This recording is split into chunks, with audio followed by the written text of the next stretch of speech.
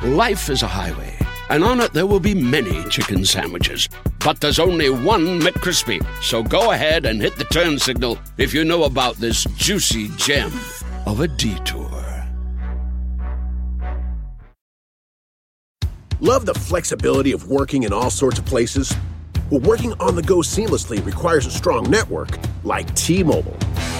We have America's largest 5G network, so whether you're on a video call at the park or uploading large files at the coffee shop, we have the 5G speed you need. Whatever takes you on the go, T-Mobile's got you covered. Find out more at T-Mobile.com/network today. Coverage not available in some areas. See 5G device coverage and access details at T-Mobile.com.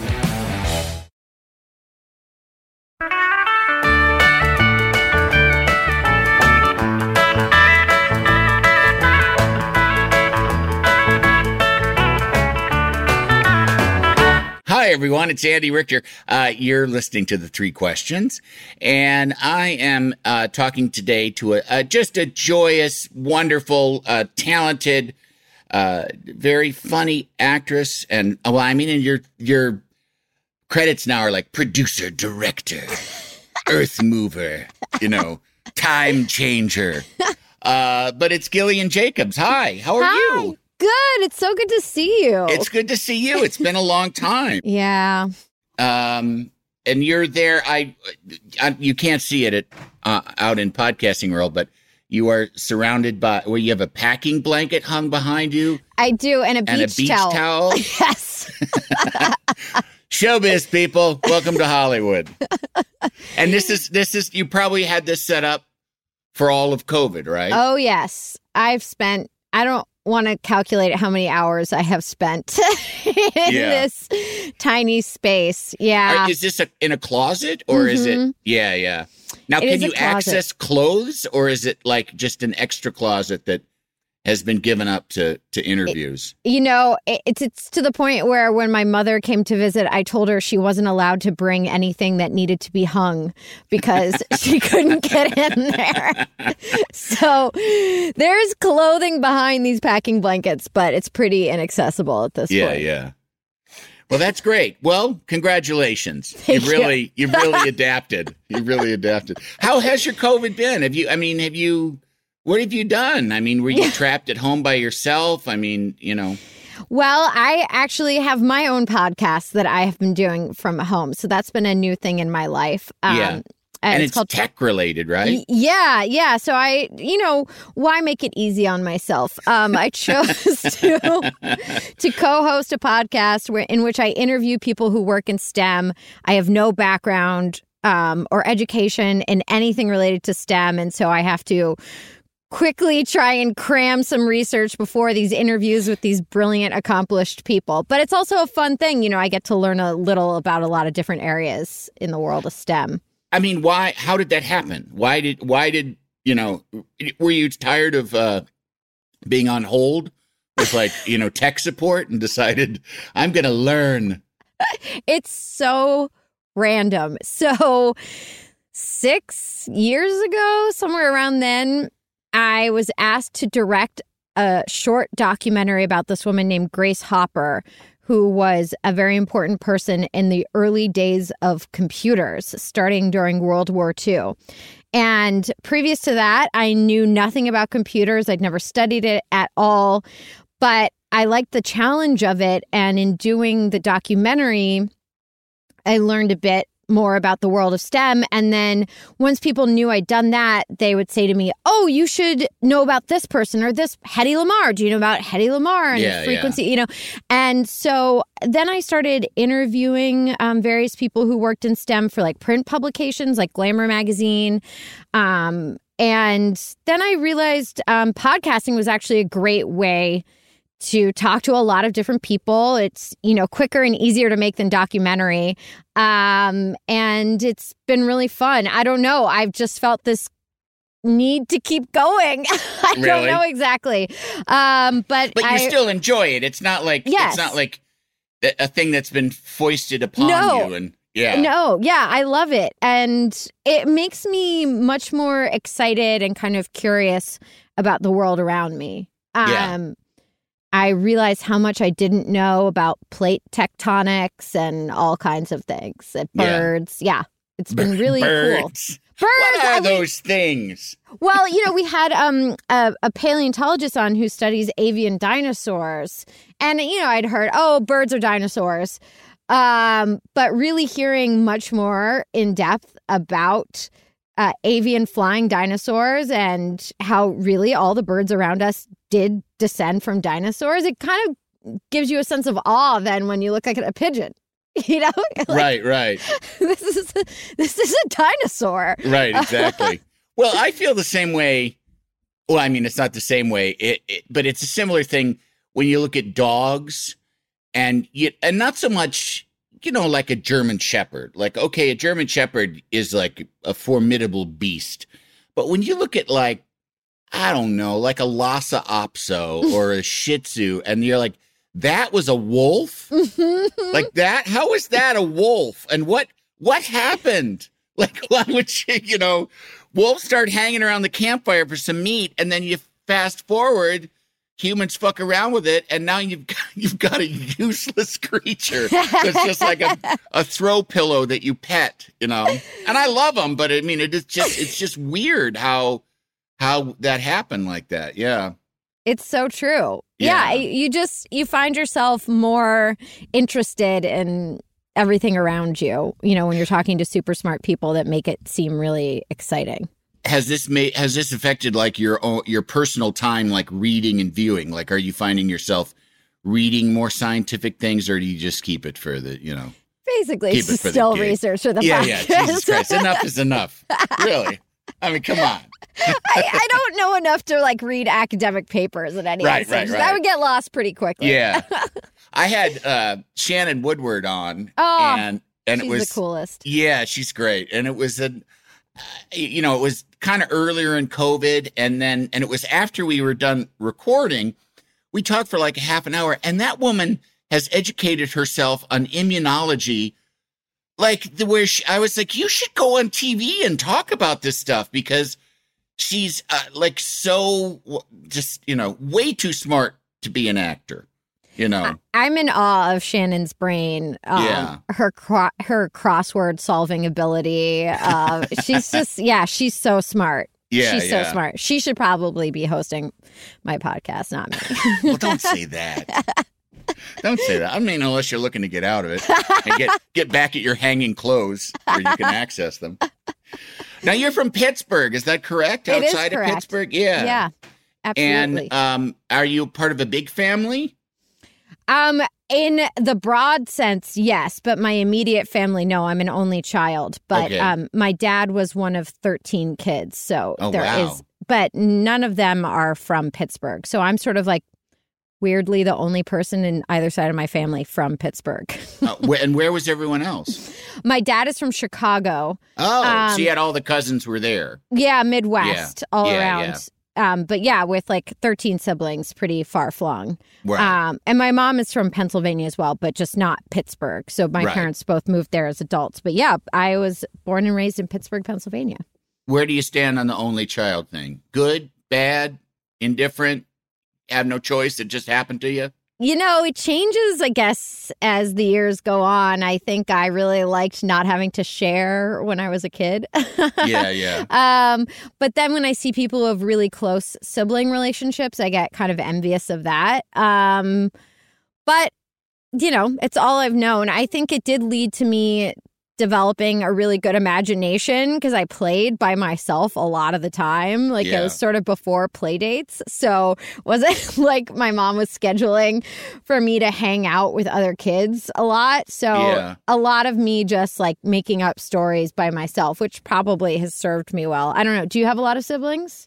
I have an older brother and then a younger, they're my half brother and sister, but they're not really half. You know what I mean? It's like, we have a different dad, but they're still my brother and sister. So there's 4 of us, which is a fair amount. And it's enough to make when everybody and their kids go out to dinner to be just a hassle and a pain in the ass.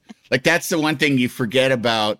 And I I go home to visit my family in Illinois, and it's like, oh yeah, dinners with 12 to 15 people. Yeah. Like, I forgot about those, and oh my God, they're a pain in the ass. Like, where do we go? Like, first of all, figure out where do we go? Just the struggle of that, and it's I've come to appreciate them more now. Mm-hmm. Later in my life, because I don't know, I think it was just because I was like kind of anxious to just kind of get out and get started and start my life, and then moving to New York City and living a New York City life, and kind of feeling, I mean, not like I was leaving it behind, but it wasn't like what was first and foremost on my mind in terms of pursuing. Like, oh, I really got to spend more time with my mom, But now it's like, and as I get older and I go back and visit them, like I'm kind of sick of LA. So it's like, it's nice to go back to Illinois, where basically all you do is go to softball games and soccer games, like all the sports that kids play. It just seems like that's what everyone does round the clock, is just traveling to go watch their kids play sports somewhere. But I like it. I mean, I kind of like that there's people around, I mean, it can be nice that way. So yeah. Outside of Chicago, where in Illinois? Straight west. They're like in the Geneva, Batavia kind of area now. My brother lives in Brookfield, but they're all sort of out in those kind of further western suburbs. I grew up in a town called Yorkville. Well, you obviously, you know Chicago a little bit because I do. Yeah. I voluntarily chose when I was in college to go take summer classes at different colleges because I wasn't getting an academic education. So one of them was the University of Chicago. So I spent a summer there. Oh, wow. Yeah. That's a smarty school, too. It was. I mean, but I was doing the thing where if you paid the money, you could sign up for the class. It wasn't I had to apply to be admitted to the University of Chicago. But it was really cool. Yeah. Well, that's cool. Yeah, because I don't want to get there just yet. Yes. Okay. Because you started acting when you were barely dry from being born. Like 4, right? Didn't you? I don't think quite 4, but let's 4? go. Well, if it makes a better podcast interview, we'll say 4. Yes, I was. No, well, when did you start acting? I think my first acting class, I would say maybe 3rd grade, so a couple years after 4. Okay, so we're talking about 7. Yeah, somewhere in 7 there. or 8. 7 it's or not 8. Like that crazy. No. I mean, in the grand scheme of time, it's pretty close. to 4. Yeah. And why? Is it something you expressed an interest in, or? So my mom got a call from the school that during recess, I wasn't playing with any of the kids. I didn't appear to have any friends. And the teachers had observed me talking to myself on the playground. So they thought perhaps an extracurricular activity might help me out socially. And so my mom said I was always very dramatic in my responses to everything, and she thought I might enjoy acting, and she was very correct. Yes. And also, too, she seems to be in a dream world. Let's have her get into theater. Not like let's get her into something concrete. Therapy. Let's get her into something even faker than what she's doing on. Well, as I said, I guess that's what I was doing a lot of, being an only child playing by myself at home. I guess that was kind of like how I would play, is talk to myself. And were you was it like stories? Were you, like making up stories or talking, I remember walking around going like Stardate, and I think I was imitating Star Trek. Yeah. Maybe I had a journal, an out loud journal I was keeping. I would make up a lot of stories for all of my toys and dolls. I even drew a whole family tree for my Playmobiles. I created a very elaborate soap opera-esque dramatic family storyline for all of them. Wonderful. That's fantastic. That kind of imagination. My God, I'd pay some money just to have a little bit of that nowadays, It is amazing also when you talk to kids and just the imaginative leaps that they go on, or the way they look at the world, it is inspiring to remember, like, oh yeah, I guess we all still have that capability. We just get farther away from it. Yeah. Well, so did you take to acting right away? Immediately. And not even just because I liked acting. I think it was also because socially for me, that was a place where I fit in much better than at my school. And so I really kind of would get through the week so I could go to acting class on Saturday where all my friends were, because none of them went to my school. Right. And were they all about your age? I mean, yeah. That's great. Mm-hmm. I'm not even aware of like little kid acting classes, much less in Pittsburgh or wherever. It's so sad because the place where I took classes as a kid, it was this old theater called the Pittsburgh Playhouse, and they tore it down. It's a parking lot now, but it was so magical to me as a kid.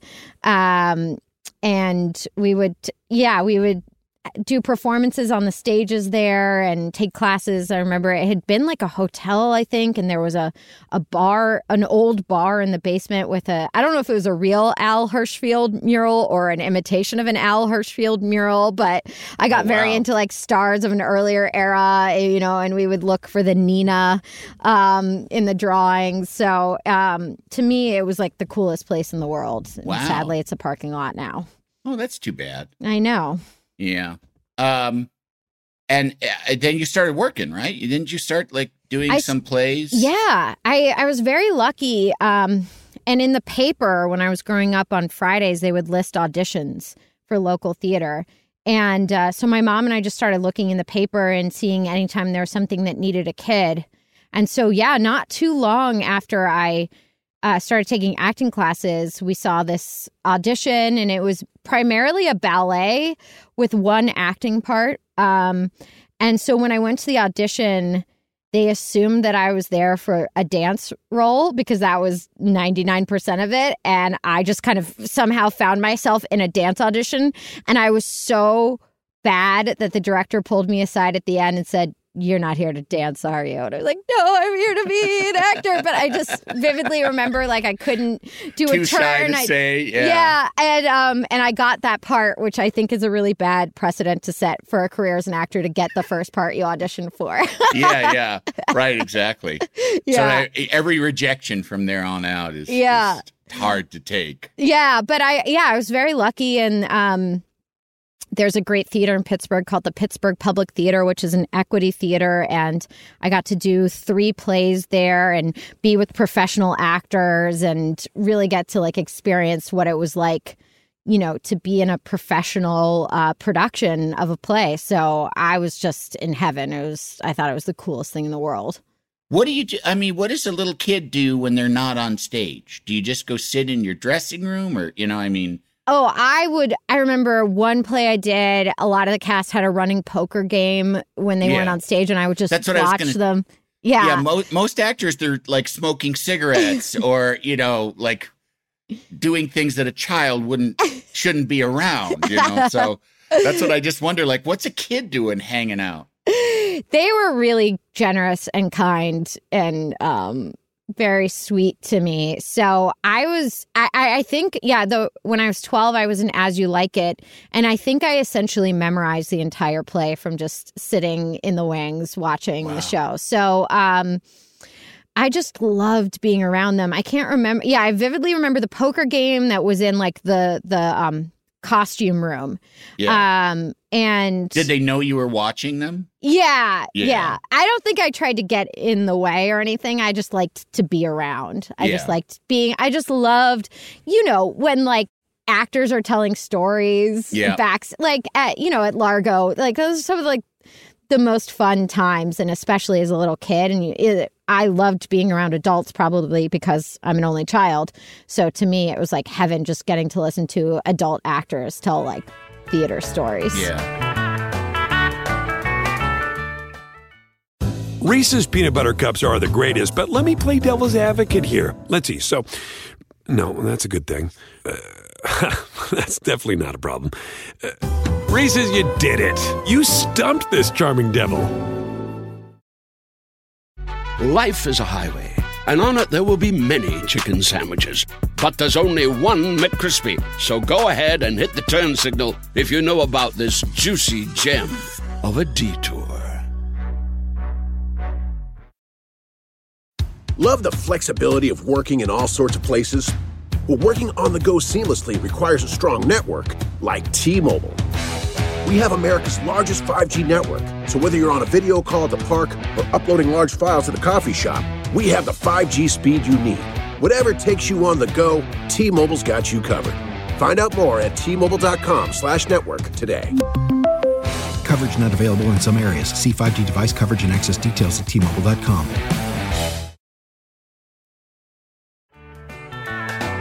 Can't you tell my love's a-growing?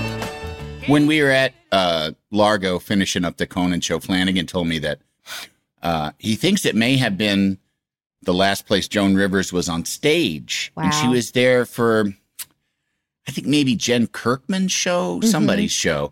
And she said, as they were hanging around backstage, she said, this is the best part. She said, this will always be the best part, is the sitting. And I can absolutely understand that, because it is. It's just when I first got the Conan show, and I was newly married too. In fact, I wasn't even married when I got it. I was engaged, and then we got married. But I would come home and I would just be spent. Like, I couldn't even, I would have nothing left for my, my then, newlywed bride, because I just was like, I'm with literally some of the funniest people on earth. Like, they're paid to be funny, and I'm there all day being funny with them. And when we went back to doing the show and I got to go to Largo, and again, it was like, oh my God, finally I get to go be with these funny people. And it really does spoil you for, just like regular funny people. Like just to be around, like to go where it's like, like a family thing. And it's like, there's like, oh, these people are pretty funny. And you don't want to be a dick, but sometimes it's like, oh, you're not that funny. But how could they compete? I mean, I know. It's totally unfair. And I know it's unfair. And I'm not, like I say, I'm not a dick about it, but it is kind of like, it's just, there's just people that I get to hang out with. That Is there like a really funny person in your family? Was there someone growing up you remember? Yes, definitely. There was my Aunt Pat, who actually I thought of her earlier when you were saying how you fell into doing these STEM things, because when I was at college at University of Illinois, she had gotten divorced and went back to grad school to get her master's in social work. She wanted to be a therapist and a social worker. So she was in grad school at University of Illinois at the same time that I was in undergrad. And so, I had which was just like a weird coincidence that like my sophomore year, I had my aunt there at the same time. And she started doing therapy, like, counseling with the kids. Like when you go, when you go to the college counseling center, you get somebody that's studying counseling. So she was doing that, and she started to get, she had a couple of clients with eating disorders, like like patients with eating disorders. And so she really studied up on like, what's the current thing to help eating disorder people. And she was doing very well, and she was having a lot of success with them. So other eating disorder people would come into, people with eating disorders would come in, and they'd say, well, have Pat talk to her. So she ended up with like a full stable of eating disorder patients, and she hated it. Oh, did not want it. She came home one day, she goes like, if I see one more person with eating disorder, I'm going to puke. And she went, didn't even mean she was, realized she was making a joke. But she was just like, she was, happy to be helping people, but it was just like, oh shit, I got worked into this kind of niche, But yeah, she was hilarious. She was a very funny person. My dad's really, really funny. And just like a very quick wit, but sometimes he uses his powers for evil, like makes clerks cry and things Oh, no. like that. Yeah. My dad, if my dad feels that he has not received proper service or has been slighted in some way, it's like, get ready, because there's an episode of a drama is starting right now. Oh no. Yeah, it could be pretty embarrassing. And you have funny people in your family too, right? Didn't you have like... My grandpa was really funny, my mom's dad. And I don't know if always intentionally, but like, yeah, I just have such memories of just laughing till you can't breathe. You know, Yeah. those like family, that is like when you have like that inside long running family joke that can just make you Yes. laugh so hard and in a different way. Yeah, my grandpa was really funny and he loved to have a good time and people loved him. And he was just the best. So Yeah. he and I just were such good friends, which is always the lucky, happy thing in life, you know, when you're Yeah. friends with your family. Definitely, yeah. So you were going to be in when you got like into high school and stuff, did you have any actual friends your age, or were you still just hanging out with the adults? I mean, I did have a few friends my age. Yes. And, you know, it was an amazing experience that I had in high school was there used to be this program called the Pennsylvania Governor School for the Arts. And it was this free program that was a 5-week-long summer study program, and they would have it at a college campus. And for the arts, it was, you know, visual arts, music, dance, writing, acting, all the different art areas. And we'd all live in the dorms and take classes, and every night there would be a different type of performance, whether it was like a poetry reading or a dance performance, or we'd go to an art gallery show. And that was amazing because it was 200 kids from around the state of Pennsylvania. And I made amazing friends there, 2 of whom are still like very close friends of mine to this day. Yeah. So that was so cool to be with a bunch of other kids that love theater, and then getting to know dancers and musicians and visual artists, everything. So that, I think that is like probably the high point of my social life in high school.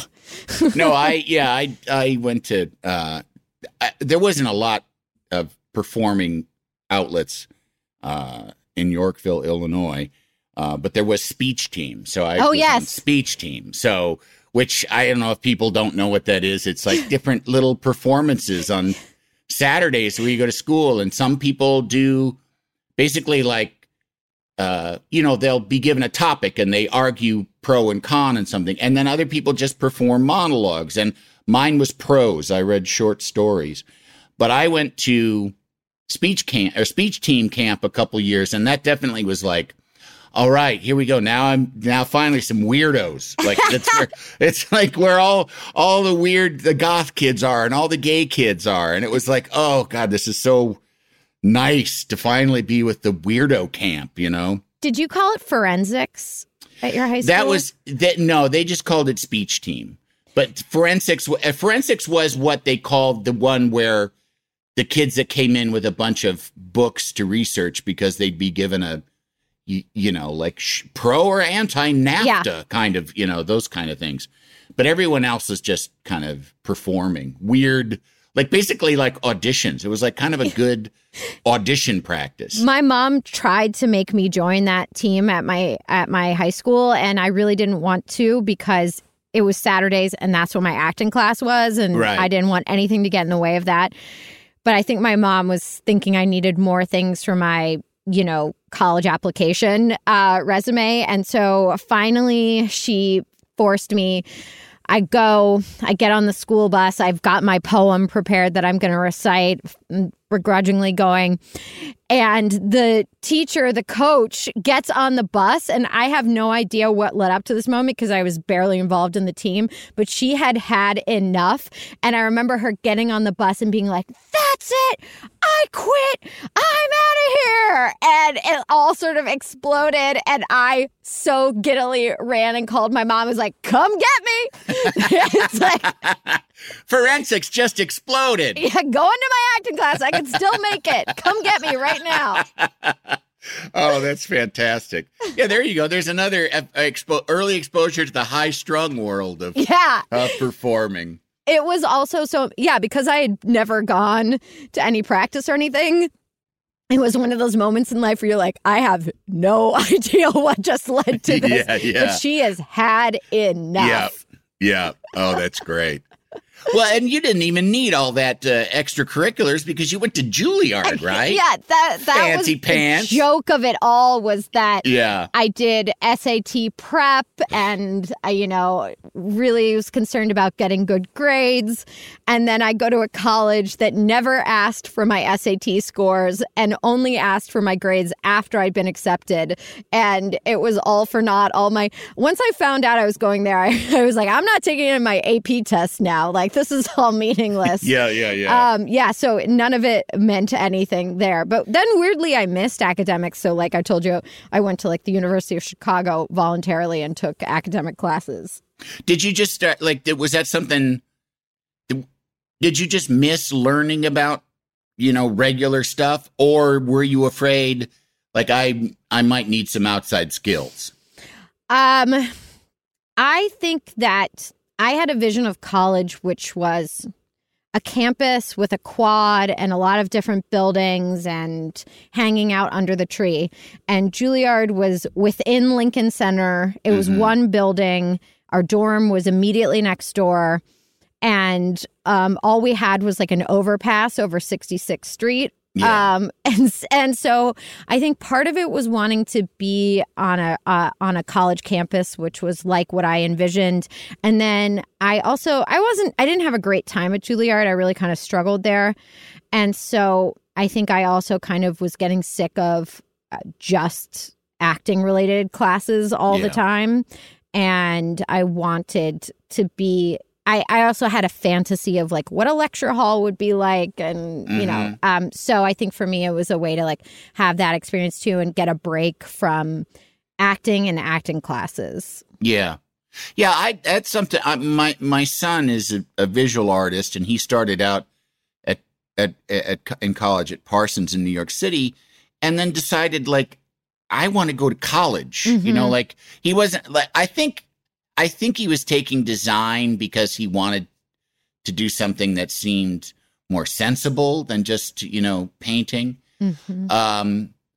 But he also too did not want to do studio art. Like he was accepted a couple places where he could have gone and gotten a BFA, but it just would have meant, and you go on tours to these colleges and the kids that take you around and that are showing you the art school are like, oh yeah, when you're here, you just paint all the time. Or if you're a sculptor, you're in here sculpting all the time. You just one thing after the other, one assignment after the other.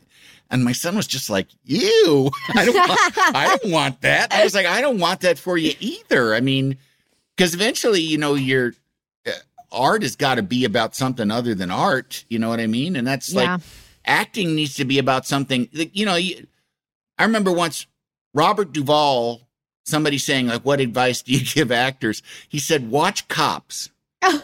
He said, because because if you're supposed to be doing approximations of extreme real life behavior, that's where you'll see it.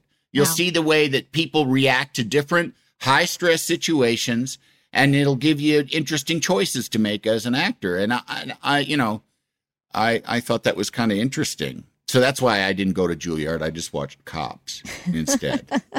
Now, you said you had difficulty at Juilliard. Mm-hmm. What? I mean, was it just isolating because you're just going in from one pod to another that's all theater based? I mean, that was one aspect of it. It's that, we were a class of 15 and you really are only taking classes with those 15 people for all 4 years. You're only acting with those 15 people. And then. So when somebody's a pain in the ass freshman year, they're going to be a pain in the ass for 4 goddamn years, aren't they? That also, but I will say, being an only child, I learned a tremendous amount. Yeah. From that experience. I can see that. So that I think has proved invaluable to me in life because I think there are so many skills you gain from having siblings that I didn't have. Yeah. And so I think that was really helpful for me. But also it was difficult for me because the faculty didn't think I was doing very well, and they didn't think I was really that great of an actor. So, oh my God, really? Yeah, I was on probation my sophomore year, so they got rid of this, but for a long time, right before the winter break sophomore year, they would put these yellow envelopes up on the bulletin board, and you knew if your name was on one of them, that meant you were on probation. And then you had your second semester of your sophomore year to show enough progress or turn it around. And, or otherwise you could be kicked out of the school at the end of your sophomore year. And they didn't have a quota system. I know some acting programs are like, we cut this number of people.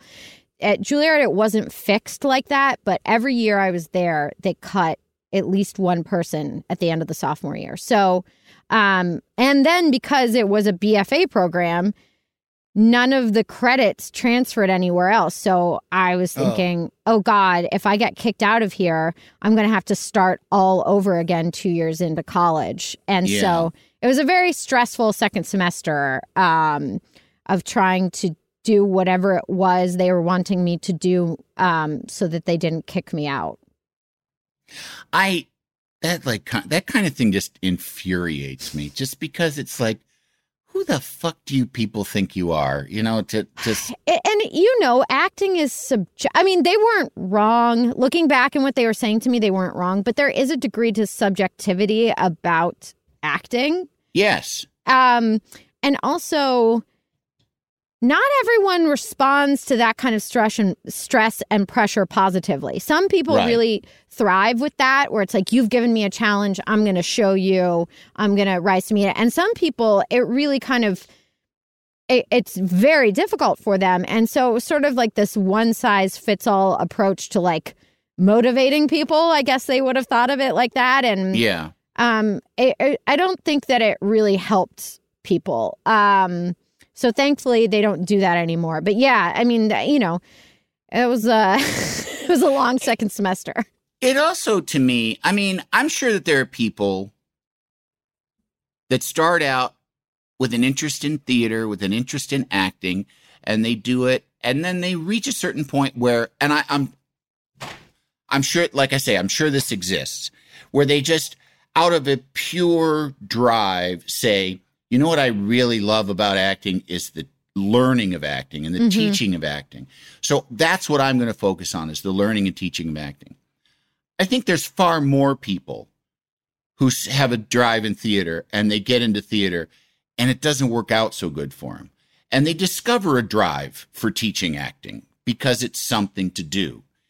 And the fact that these people then become the curators of who has it, when they don't fucking have it themselves, that infuriates me. Who the fuck are you to tell me? Well, I also had such an amazing experience in high school because my acting teacher, her name's Ingrid Sonicson, and she taught at Carnegie Mellon. So she was, you know, an acting teacher. And that's a great theater school. It's a great theater school. She was teaching at an acting conservatory, and I had such an amazing, supportive relationship with her, where I really feel like she did push me as an actor. She made me much better as an actor, but I always felt very loved and supported by her. And so then to go from that experience and knowing that she was, like we said, teaching at Carnegie Mellon, very respected, like training amazing actors, to then have nothing resembling that, you know, it was jarring to me too. So I also do think that I liked pleasing adults. And so I do think there was some aspect of like, you know, oh, it's not working with these adults at Juilliard. There was another good lesson for me of like, am I doing this to be told good job, or am I doing this to like be a good actor and to have some kind of like internal compass of what's good and bad, or do I only have a sense of it from external validation? So I think it was like good for me in those ways as well, but it was also like, what is going on? Yeah. Well, I mean, you could make the case that like it's a rough business, so maybe if they're kind of rough while you're in training, you'll get a sense of the roughness of the business. But there's better ways to do that. And also, you don't need, like, the roughness of the business. You'll find that out. You don't need to be tempered against it, because you either can handle that part of it or you can't. But then I'm also of the opinion that, like, as far as acting goes, you can either do it or you can't. You know, like, I think that you could take someone who's not very good at acting and put them to a bunch of classes and they could get better. But I don't think that somebody who's a great actor was unable to act before they went to some classes. You know what I mean? You just have a knack for fake, you know, for being a fake person, you know, and, you have a knack for it. And I've said this before in this podcast, to me, it's lying. It's like, are you a good liar? And it's like, yeah, which just means, can you sell a story that isn't true? And, you know, some people can do that. Like you can fuck with your friends and act sad when you're not sad at all. And they're like, oh my God, what's wrong? You're like, kidding. You know, whereas other people, you know, it's amazing to me to like see sometimes like reality hosts have to do kind of some acting for a promo and they just can't even, they're on TV and they can't even pull off like, you know, like, hey, what are you doing over there? You know? But yeah, no, theaters, I'm so glad that like I went to improv and then I just kind of got jobs and I worked and that's where I learned. Like I learned so much more from working. Oh, absolutely. I went to film school for 2 years. I mean, I went to, you know, just regular old liberal arts and science at University of Illinois for the first 2 years. And then I went to Columbia College in film school. And I learned more being a PA on a commercial in like a week than I did in 2 years of film school, just in terms of like usable film industry knowledge. Totally. You know? And I mean, and that also was a great film acting education, just in terms of being on set, understanding how the set works, understanding how long and boring it can be, but also how fun it can be, you know, and also just to learn your place. Like, you know, you're another member of a large crew and everybody's got a lot of work to do. So keep it in your pants. Don't be a baby. And don't slow the day down. Yeah, exactly. Life is a highway, and on it there will be many chicken sandwiches. But there's only one McCrispy. So go ahead and hit the turn signal if you know about this juicy gem of a detour. Love the flexibility of working in all sorts of places? Well, working on the go seamlessly requires a strong network like T-Mobile. We have America's largest 5G network, so whether you're on a video call at the park or uploading large files at the coffee shop, we have the 5G speed you need. Whatever takes you on the go, T-Mobile's got you covered. Find out more at T-Mobile.com/network today. Coverage not available in some areas. See 5G device coverage and access details at T-Mobile.com.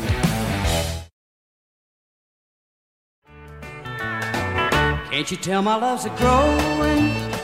You don't mention your dad much in all of this. Was your dad very supportive of all of this? Or? My dad was very supportive of my acting career. Yes, I think that my dad really wanted me to do theater and acting because I don't think that he felt like he had a lot of choices growing up in terms of what he went to college for or what he did professionally, at least initially. And so I think it was important to him that he be supportive of me. And I think he was thrilled. Yeah, I don't have that story of parents who like tried to talk me out of becoming an actor. Yeah, right. They were both supportive of it. And they never were like, what happens if you don't make it? My mom had a little bit more of that. I mean, it's understandable. Right. But it was more like when I got into Juilliard, I think she had a moment of like, oh no, you're foregoing a liberal arts education. What if that doesn't work out? Also fear about me moving to New York City at 17. And she thought that I was going to have a curfew at the dorm. And so I guess when she went to, I don't know, it was like some college in the 60s, she had a curfew and she just assumed I would as well. And because I wasn't allowed to stay out past midnight, even as a senior in high school after I'd gotten into college and everything. And I was pushing back against it and saying like, well, why can't I start to stay out later? I mean, I'm going to be going to college soon and then I can do whatever I want. She's like, oh, no, because you're going to have a curfew. And I was like, what are you talking about? Colleges don't have curfews. And she just went, what? What do you mean? You mean you're going to be able to go anywhere in New York City and no one is going to know where you are? And I was like, uh-huh. And then because I mean, we were in class till 11 p.m. and I don't drink. I never ended up going anywhere anyway. So she had nothing to worry about. I mean, like a big night for me was going to Barnes and Noble and sitting in the magazine section. But yeah, she was like very afraid of me in New York City and no liberal arts education. But she got over it pretty quickly. Yeah. Were you raised strictly? You know, she kept a close eye on me. Yeah. But I mean, was that necessary? Were you in any way a wild child? You don't strike me as one. No, I was not a wild child at all. But I also think that we've talked about this a lot since I've been an adult, she and I. Her notion of what a wild child is would probably surprise people. So I think she probably thought I was veering on wild child, even though I was like, I don't even think I was ever invited to a party in high school. Oh, my goodness. I didn't do anything really. I was a lot of Friday nights at home with my mom watching like Poirot mysteries. So, but any kind of like pushback I started to do later in high school, I think really scared her. Well, when you say you'd be surprised what her idea, her idea of a wild child would be tame or is like crazy wild? Tame. Anything tame. It scared like her having still. 2 beers and, yeah, and it's so kissing funny a boy. Yeah. Kissing a boy, very like, like. Yeah. But yeah, I didn't drink, so she didn't have to worry about that. Like, I wasn't going to parties. I wasn't really doing anything. But I think she was just still very afraid. Yeah. That I was going to like do something bad. As you got through college and into adulthood, was she able to sort of like, can she let you live your life now? I mean, now I would hope, but like, did she start to let you live your life and not always? Well, I pushed away pretty hard. I think I individuated in a pretty firm way. I remember she moved me into my college dorm and I said, you can go now. And she told me later that she cried the entire drive back to Pittsburgh. And I mean, that probably wasn't like my most empathetic moment as a person, but I also think it was a healthy impulse of like, and now I'm going to be my own person. Yeah. So I think we've had a process in my adulthood of me kind of really pushing away to like finding a way to be close again. And that doesn't feel like invasive. Yeah. That's been our journey, I would say. Yeah. Well, that's good. Well, when you get out of Juilliard, what do you do? Got a job babysitting. Nice. Started auditioning. And a lot of unsuccessful auditions. And then I started to get cast in tiny little indie movies in New York. And I would come out to LA for pilot season and maybe get a part in a pilot, but it wouldn't get picked up. Or there was the one that got picked up, I got fired from, which is another great life lesson of like, sometimes that happens too. You'll be okay. At what point in the process and what was, do you want to talk about what the show was? Oh, I could talk about, sure. Yeah. It was this pilot called Traveler, and they shot the pilot, and then I knew that it wasn't have those experiences when you're like shooting the thing and you're like, I don't know. Yeah. You might not have had these experiences, but no, I've had or just to be making a movie and go like, this movie is going to be awful. Yeah, this movie is going to be terrible. It was more me. I was like, this isn't a fit. Like too many takes. Too many, like looking back now, I can see it all so clearly of everybody at the monitor, the network executive, the studio executive, the director, the writer going like, I don't know, tell her this. See if it, like, I could see it all now. At the time, I was just like, another take. Okay, I get. And so I wasn't entirely shocked when they replaced me. And I also think it didn't go on to be like the biggest hit in the world. You know what I mean? That would have been probably tougher to take, but the show didn't really last. But yeah, but so, more indie movies. And then everything really changed when I got Community. That's why I'd say, like, that's when I felt like I had like a career, the beginning of a career. How long out of college was that? That was like 5 years out of college, 4 or 5 years out of college. Yeah. And were you living in New York when that happened, or had you come to, Yeah. I was, the beginning of that pilot season, I was doing this movie that was in New York State, but in a really rural area. And all the actors in the movie, we were all trying to still participate in pilot season and put ourselves on tape and help each other. And then, of course, it was like take 10 hours to upload the file with the terrible Wi-Fi at the hotel. But it was like Corey Stoll and Melanie Linsky and myself. All these great actors were in that movie. And we were all like just trying to be in it. And so I said to myself, as soon as this wraps, I'm going to LA for the last couple weeks of pilot season. It was pretty much over, but I was like, I'm going to go anyway. And I remember while I was there, a friend of mine called me and said, I just went in for this pilot. I really feel like this part is you. And I was like, well, I'm in the woods. I don't know what I could do about it. It feels like that one's going to go away. And so I got out to LA. It was kind of winding down. There weren't that many auditions, but I got an audition for this pilot, Community, and I read it, and it really made me laugh, and I thought it was really funny. And I woke up the morning of the audition, and I felt really sick, but I was like, I'm going to go anyway. And maybe I was too, like, preoccupied with being sick to get nervous, and did well and got it. And then I remember telling my friend, I got this pilot, Community, this part, Britta. And she goes, that's the part I was telling you about. That's the part that was you. So it all kind of worked out in an amazing way. And then, after that show got picked up, I moved to LA. Did you feel, was there any kind of, because having that Juilliard experience and then finding most of your success in film and television, did you feel that was like in any way a validation, or did you feel, good, okay. Yes. No, and it was like... And you didn't feel like, I'm not succeeding in the theater, No, not at all. There was no kid more into theater than me. I loved theater, and when I was a kid, if you had asked me what I thought I was going to do with my life, I would have said be a theater actor. But I think by the end of my time at Juilliard, I felt so criticized as a theater actor, and we didn't really do any film and TV acting there. Yeah. That I felt like, well, they've convinced me I can't act on stage, but they don't seem to know anything about film and TV, so I think I'll go after that. And so despite the fact that it didn't feel like the school really thought, TV certainly not worth pursuing, I was like, forget it. I'm going to go for that.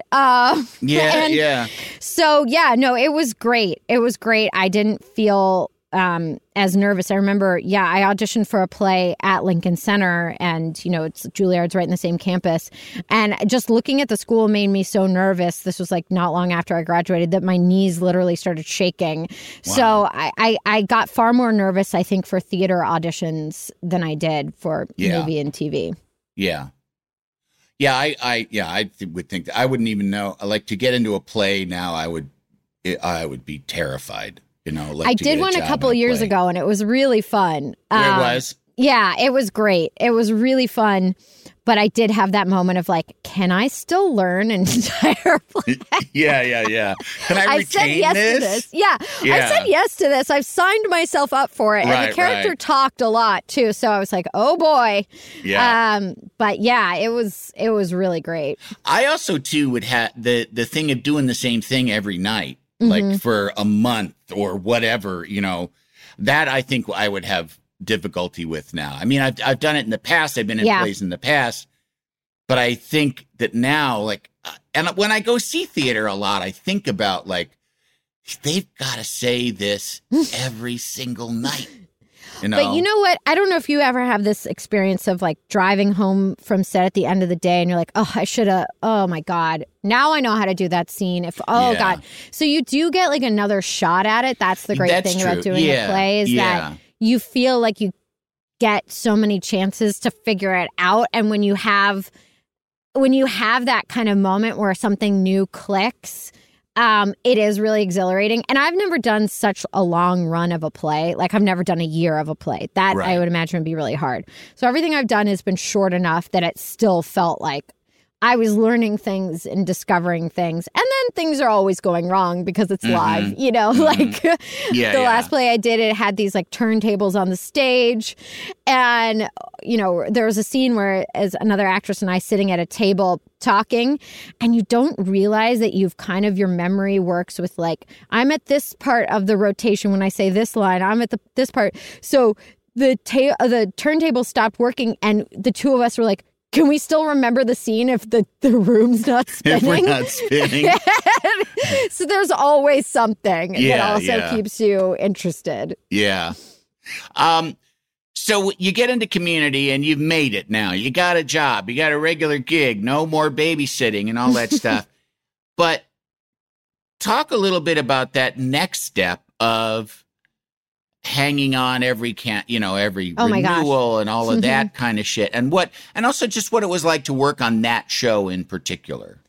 Yeah, so that show, it's kind of amazing that it lasted 5 seasons on NBC because It was amazingly contentious. Yeah. Oh, yes. The first season was less so, but every other moment after that, yes. And we truly didn't know. I remember it felt like at a certain point, like the ratings were so bad that we didn't know week to week if we were going to keep going. Yeah. So like, should I start packing up my trailer? So it was very stressful. I remember we were on the Paramount lot and Glee was shooting on the lot at the same time, and they were like a huge success and they were getting all these Emmy nominations. And I think there was like a banner at their base camp that said, Glee, congratulations on your, like, I don't know, like 20 Emmy nominations. So I think Dan Harmon had a banner made and strung outside of our stage that said, congratulations, Community, on your 0 Emmy nominations. And I also remember the Paramount tour, they would come by and you'd hear them talking about other stages and people would be like, can we stop and take a picture? And they would be like, and here's the set of Community. Silence, just like keep going. But I don't know, it kind of mirrored the show in such a strange way. You know, the characters on the show were kind of having that experience of life that we were having as a cast on the show. And I do think it really bonded all of us together. We're all still in touch and close. And, you know, and maybe that would have happened anyway, but there was something about that type of experience that also did make us really good friends. Did the cast have different ideas of like what should be the direction the show should be going in order to preserve it? Or were you there was a solidarity among the cast and the producers? Yeah. Yeah. We all loved the show. I mean, that was the thing too, is we were like, this is really good, isn't it? Oh my God. You know, and it was weird and funny and yeah. And the cast was so talented too. That was like an amazing thing to discover as we shot the pilot in the first season of just how funny everybody was. Yeah. And so we all loved the show and we're sort of like, why isn't anyone watching it? I think it's really good. Yeah. So no, we would like on, you know, Thursday night at 8 p.m. we'd still be there shooting because of our hours, and they would have to pry us out of our trailers because we'd be trying to watch the show live on TV when it was airing. So no, I think we all loved the show. Yeah. And when it goes away, are you committed to being here and living here then, or do you go back to New York? Or it was such a big deal to move here that I sort of felt I'm here now. Yeah. But like I said, I've had the ability to go back and still work in New York and do a play or shoot a movie or do something. So I don't feel like I haven't spent any time in New York in the last 10 years. It's just for chunks of time. But do you miss it? Do you like living here, or would you prefer to be there? I like LA. I don't feel in conflict about living in LA, but then I also really enjoy it when I'm in New York. So, I don't know. I haven't really had that like, I gotta move back. And maybe that's because like every year, every 2 years, I've gotten to work there. And so I've felt like I've still been around. Yeah. No, I mean, I'll get those opportunities too. Hopefully more now. I mean, but because like when we were doing the Conan show, there wasn't like a lot of time to be doing outside gigs. But I would definitely get like I did an episode of Jim Gaffigan's show, and I was there for about a week and a half, and I had transitioned from living in LA, but always feeling like, oh no, New York really feels more like home, to then, being here and having kids here and being like, well, listen, I live here. But then going back and staying for a week and a half, 2 weeks, and within a couple of days feeling like, oh yeah, I could do this again. Like I could, because you wonder like, could I handle New York life again? And then it's a couple of days like, yeah, I could. Absolutely. It's like a gear that's in you that you just drop back into. I can still walk that fast down the sidewalk. Yeah. It's way more crowded, though. I mean, it is like crazy how many more people are in Manhattan just because it's air quotes nicer. There aren't as many sort of sketchy areas, but I still love it there. I still, I think it would be fun to have an excuse to go stay there for a while, if not, live there. Yeah. Since then, you've directed, you've produced some things. I mean, and was that just kind of, did you start directing things out of just a desire to try something different, or is it something that you really kind of have your heart set on? Are you Ida Lupino is what I'm saying. I could only hope I'm Ida Lupino. I think, like a lot of actors, you spend a lot of time on set and you go from feeling like, what is happening, to eventually being like, okay, I think I have a general sense of what everyone is doing on this set.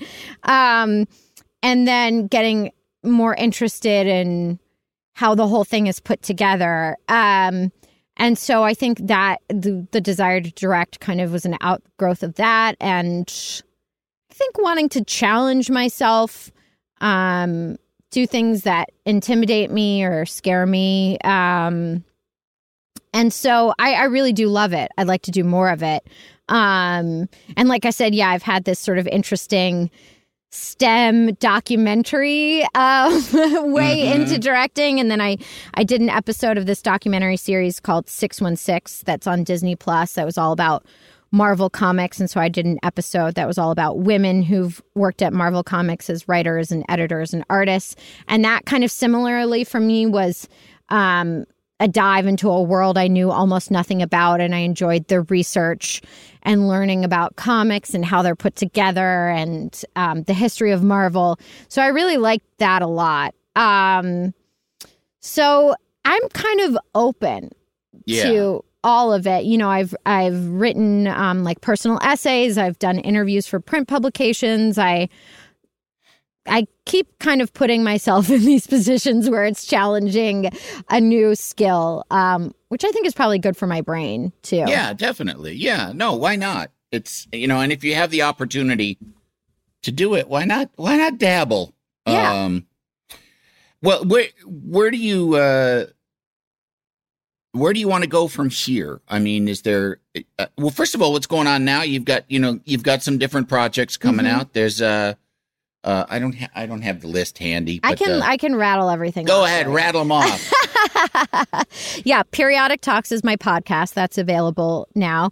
I'm in these Fear Street movies that are on Netflix. There's 3 of them. Yeah. I saw the first one with my daughter, but we have to watch them together. So we haven't. Are you in the second one? I'm in the second and third one. Okay. Yeah. So yeah, we'll be seeing you soon. All right, excellent. Yeah. Yeah, and I'm in this movie with Chris Pine called The Violence of Action that's coming out in the fall. And I'm doing a part on the HBO show about the Lakers. Oh, right. Are you playing like the coach's wife? Yes. Yeah. Chris Riley, Pat Riley's wife. And have you met the actual person? Is she still alive? And yes, but I have not met her. But I've only worked like 2 days on the project. Oh, I see. It's a very large cast. Yes. But I get to work with Adrian Brody, who's playing Pat Riley. So wow. kind of wow. pinch me cool That is cool. experience. Yeah. He's incredible. Did you work much during COVID, or was there, not on set. So I do a scripted podcast called Blood Ties. So we recorded the second season of that from home. And I've done a lot of like voices for animated things. Oh, I'm also on this show, this animated series, Invincible, that's on Amazon. That's based on a comic, the same creator as The Walking Dead. And it's Stephen Yeun, J.K. Simmons, Sandra Oh, a lot of amazing people on this animated series. Wow. It's really cool. So it's like a grown-up anime. Oh, yes. Yeah. Very. Okay. Very grown up. Not right. for little kids. Sounds dirty. I'm there. It's really cool. Yeah. I love that show. So that's been really great to be a part of that. Yeah, I had this really sweet movie that came out last year called I Used to Go Here that was supposed to premiere at South by in 2020, and then South by got canceled. But you can purchase it online. It's called I Used to Go Here. I love that movie. So, getting back to acting on set, but really for most of 2020, it was mainly like in this closet doing voiceover jobs. Wait, did you handle that better? Because your long history of lonerism. Yeah, I think I was okay with doing this. I'm not a big socializing person. That sounds silly. I have friends and I like seeing my friends, but I'm like a person who has to kind of like talk myself into going to a party, and not just try and leave instantly when I get there. Because someone might want to talk to you. Maybe my assumption is no, that they won't want to talk to me. I have to allow for the possibility that someone may want to talk to me. So I really had to work at, not leaving a party almost instantaneously. But I'm really grateful that I was able to do these, voice jobs from home. Yeah. Yeah. Voice acting is fun. Well, we were on something together for a minute. Before I got fired. Before you got fired, yes. Which I thought, I didn't understand that at all. But at any rate, I don't want to, insult the person that got the job after you, but I didn't understand, but whatever. A lot of decisions are made and I don't understand them. But yeah, voice acting is fun. Like, it's that's so fun. One of the things that I can't, like, the two things I do that I can't believe are cartoon voices and game show host. Oh, I've gotten paid to do both of those things and never, like, just that seems like a racket. Like I'm tricking someone, I love doing voices for animated shows so much. And someone asked me recently why, and I was like, I don't know why. I just love it. It's fun. Yeah. And so, I'm very lucky with like Invincible and these other jobs. I hope I keep getting to do more and more of it because I really love it. Yeah. Well, what's your dream, arc from here going on? Well, I directed a short film, which was scripted, but I think I'd like to direct a scripted film. And acting-wise, I think it's been fun to do a bunch of different genres in the last couple of years, things that seem to surprise people, like being in these Fear Street horror movies. People have really associated me with comedy, and it wasn't what I started out doing. So anytime I get to do something that feels like different or unexpected as an actor, I think I'm enjoying that. Yeah. But then again, I love comedy. So it's like, who would want to not do comedy if given the opportunity? So I think it's kind of worked out well for me that I've gotten to do so many different types of things between writing things, directing things, acting in different sorts of things. So if I can sustain that, it feels like I'm always sort of being challenged in some way. That's good. And what about outside of work? I mean, is there anything, house by the beach, learned a hot air balloon, something like that? We did an episode of my podcast with this woman named Margaret Wertheim. She and her twin sister have this place called the Institute for Figuring, which is based here in LA. And the project they're most known for is the hyperbolic crocheted coral reef. And so there's these hyperbolic shapes and geometry that this woman, whose name I now can't remember, realized that you could best visualize by crocheting them, even better than like computer imagery. And so it started this whole thing of crocheting hyperbolic geometric shapes. And then someone realized, these also kind of resemble coral reef creatures. And so Margaret and her twin sister created this project where they were crocheting coral reefs.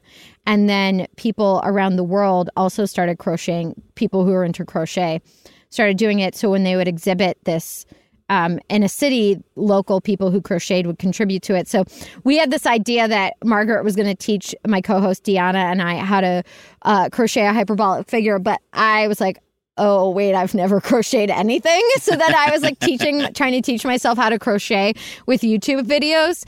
So that was fun to challenge myself in a different way. I haven't picked up my crochet needle in a while, but I'd be open to doing more of that. That was fun. That's all. Outside of work, just want to learn to crochet. Hyperbolic geometric shapes. That's it. It's challenging. Not a sweater. No. Fuck that. No. Well, that's good. That's doable. It's doable. It's very doable. The last of these three questions of this is, what have you learned? So what do you think you've learned? Not in this podcast, not in this last hour, but I mean, just over the span of your life. Let's see. What's the moral of the Gillian story? I think the thing that I'm trying to learn actively right now is how to be present in this moment right here and now.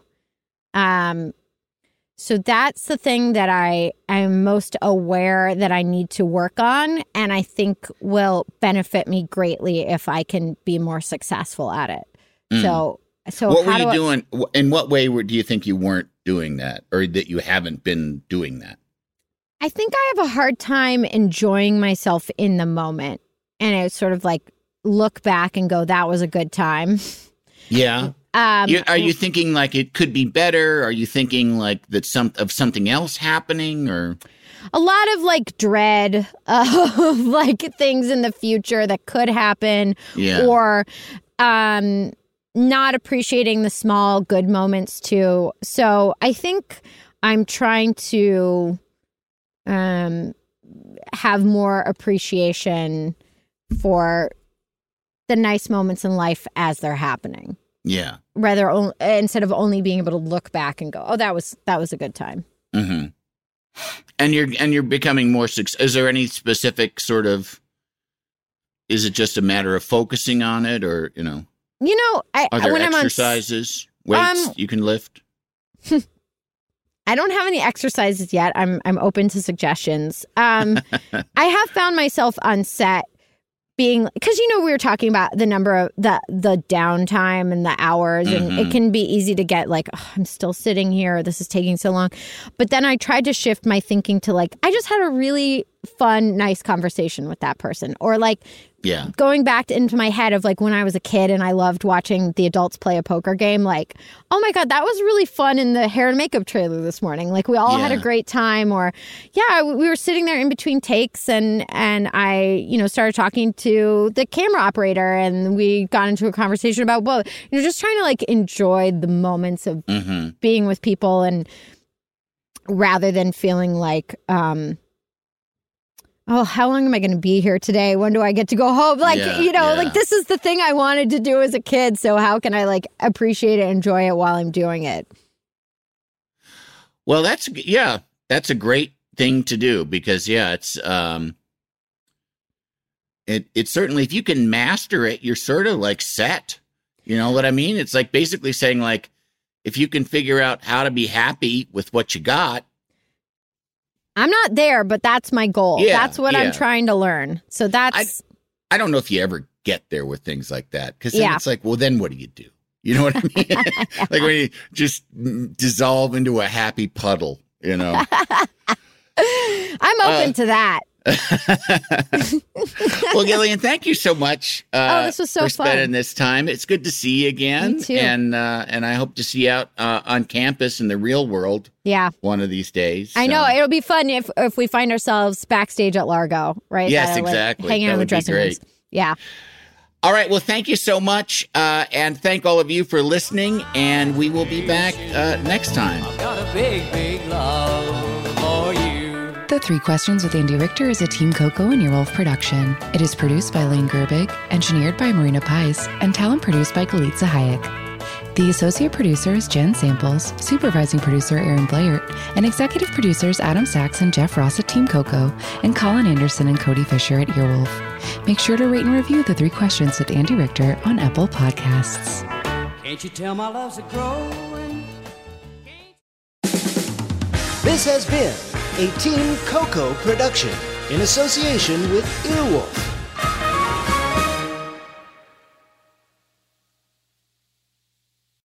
Love the flexibility of working in all sorts of places? Well, working on the go seamlessly requires a strong network like T-Mobile. We have America's largest 5G network, so whether you're on a video call at the park or uploading large files at a coffee shop, we have the 5G speed you need. Whatever takes you on the go, T-Mobile's got you covered. Find out more at T-Mobile.com/network today. Coverage not available in some areas. See 5G device coverage and access details at T-Mobile.com.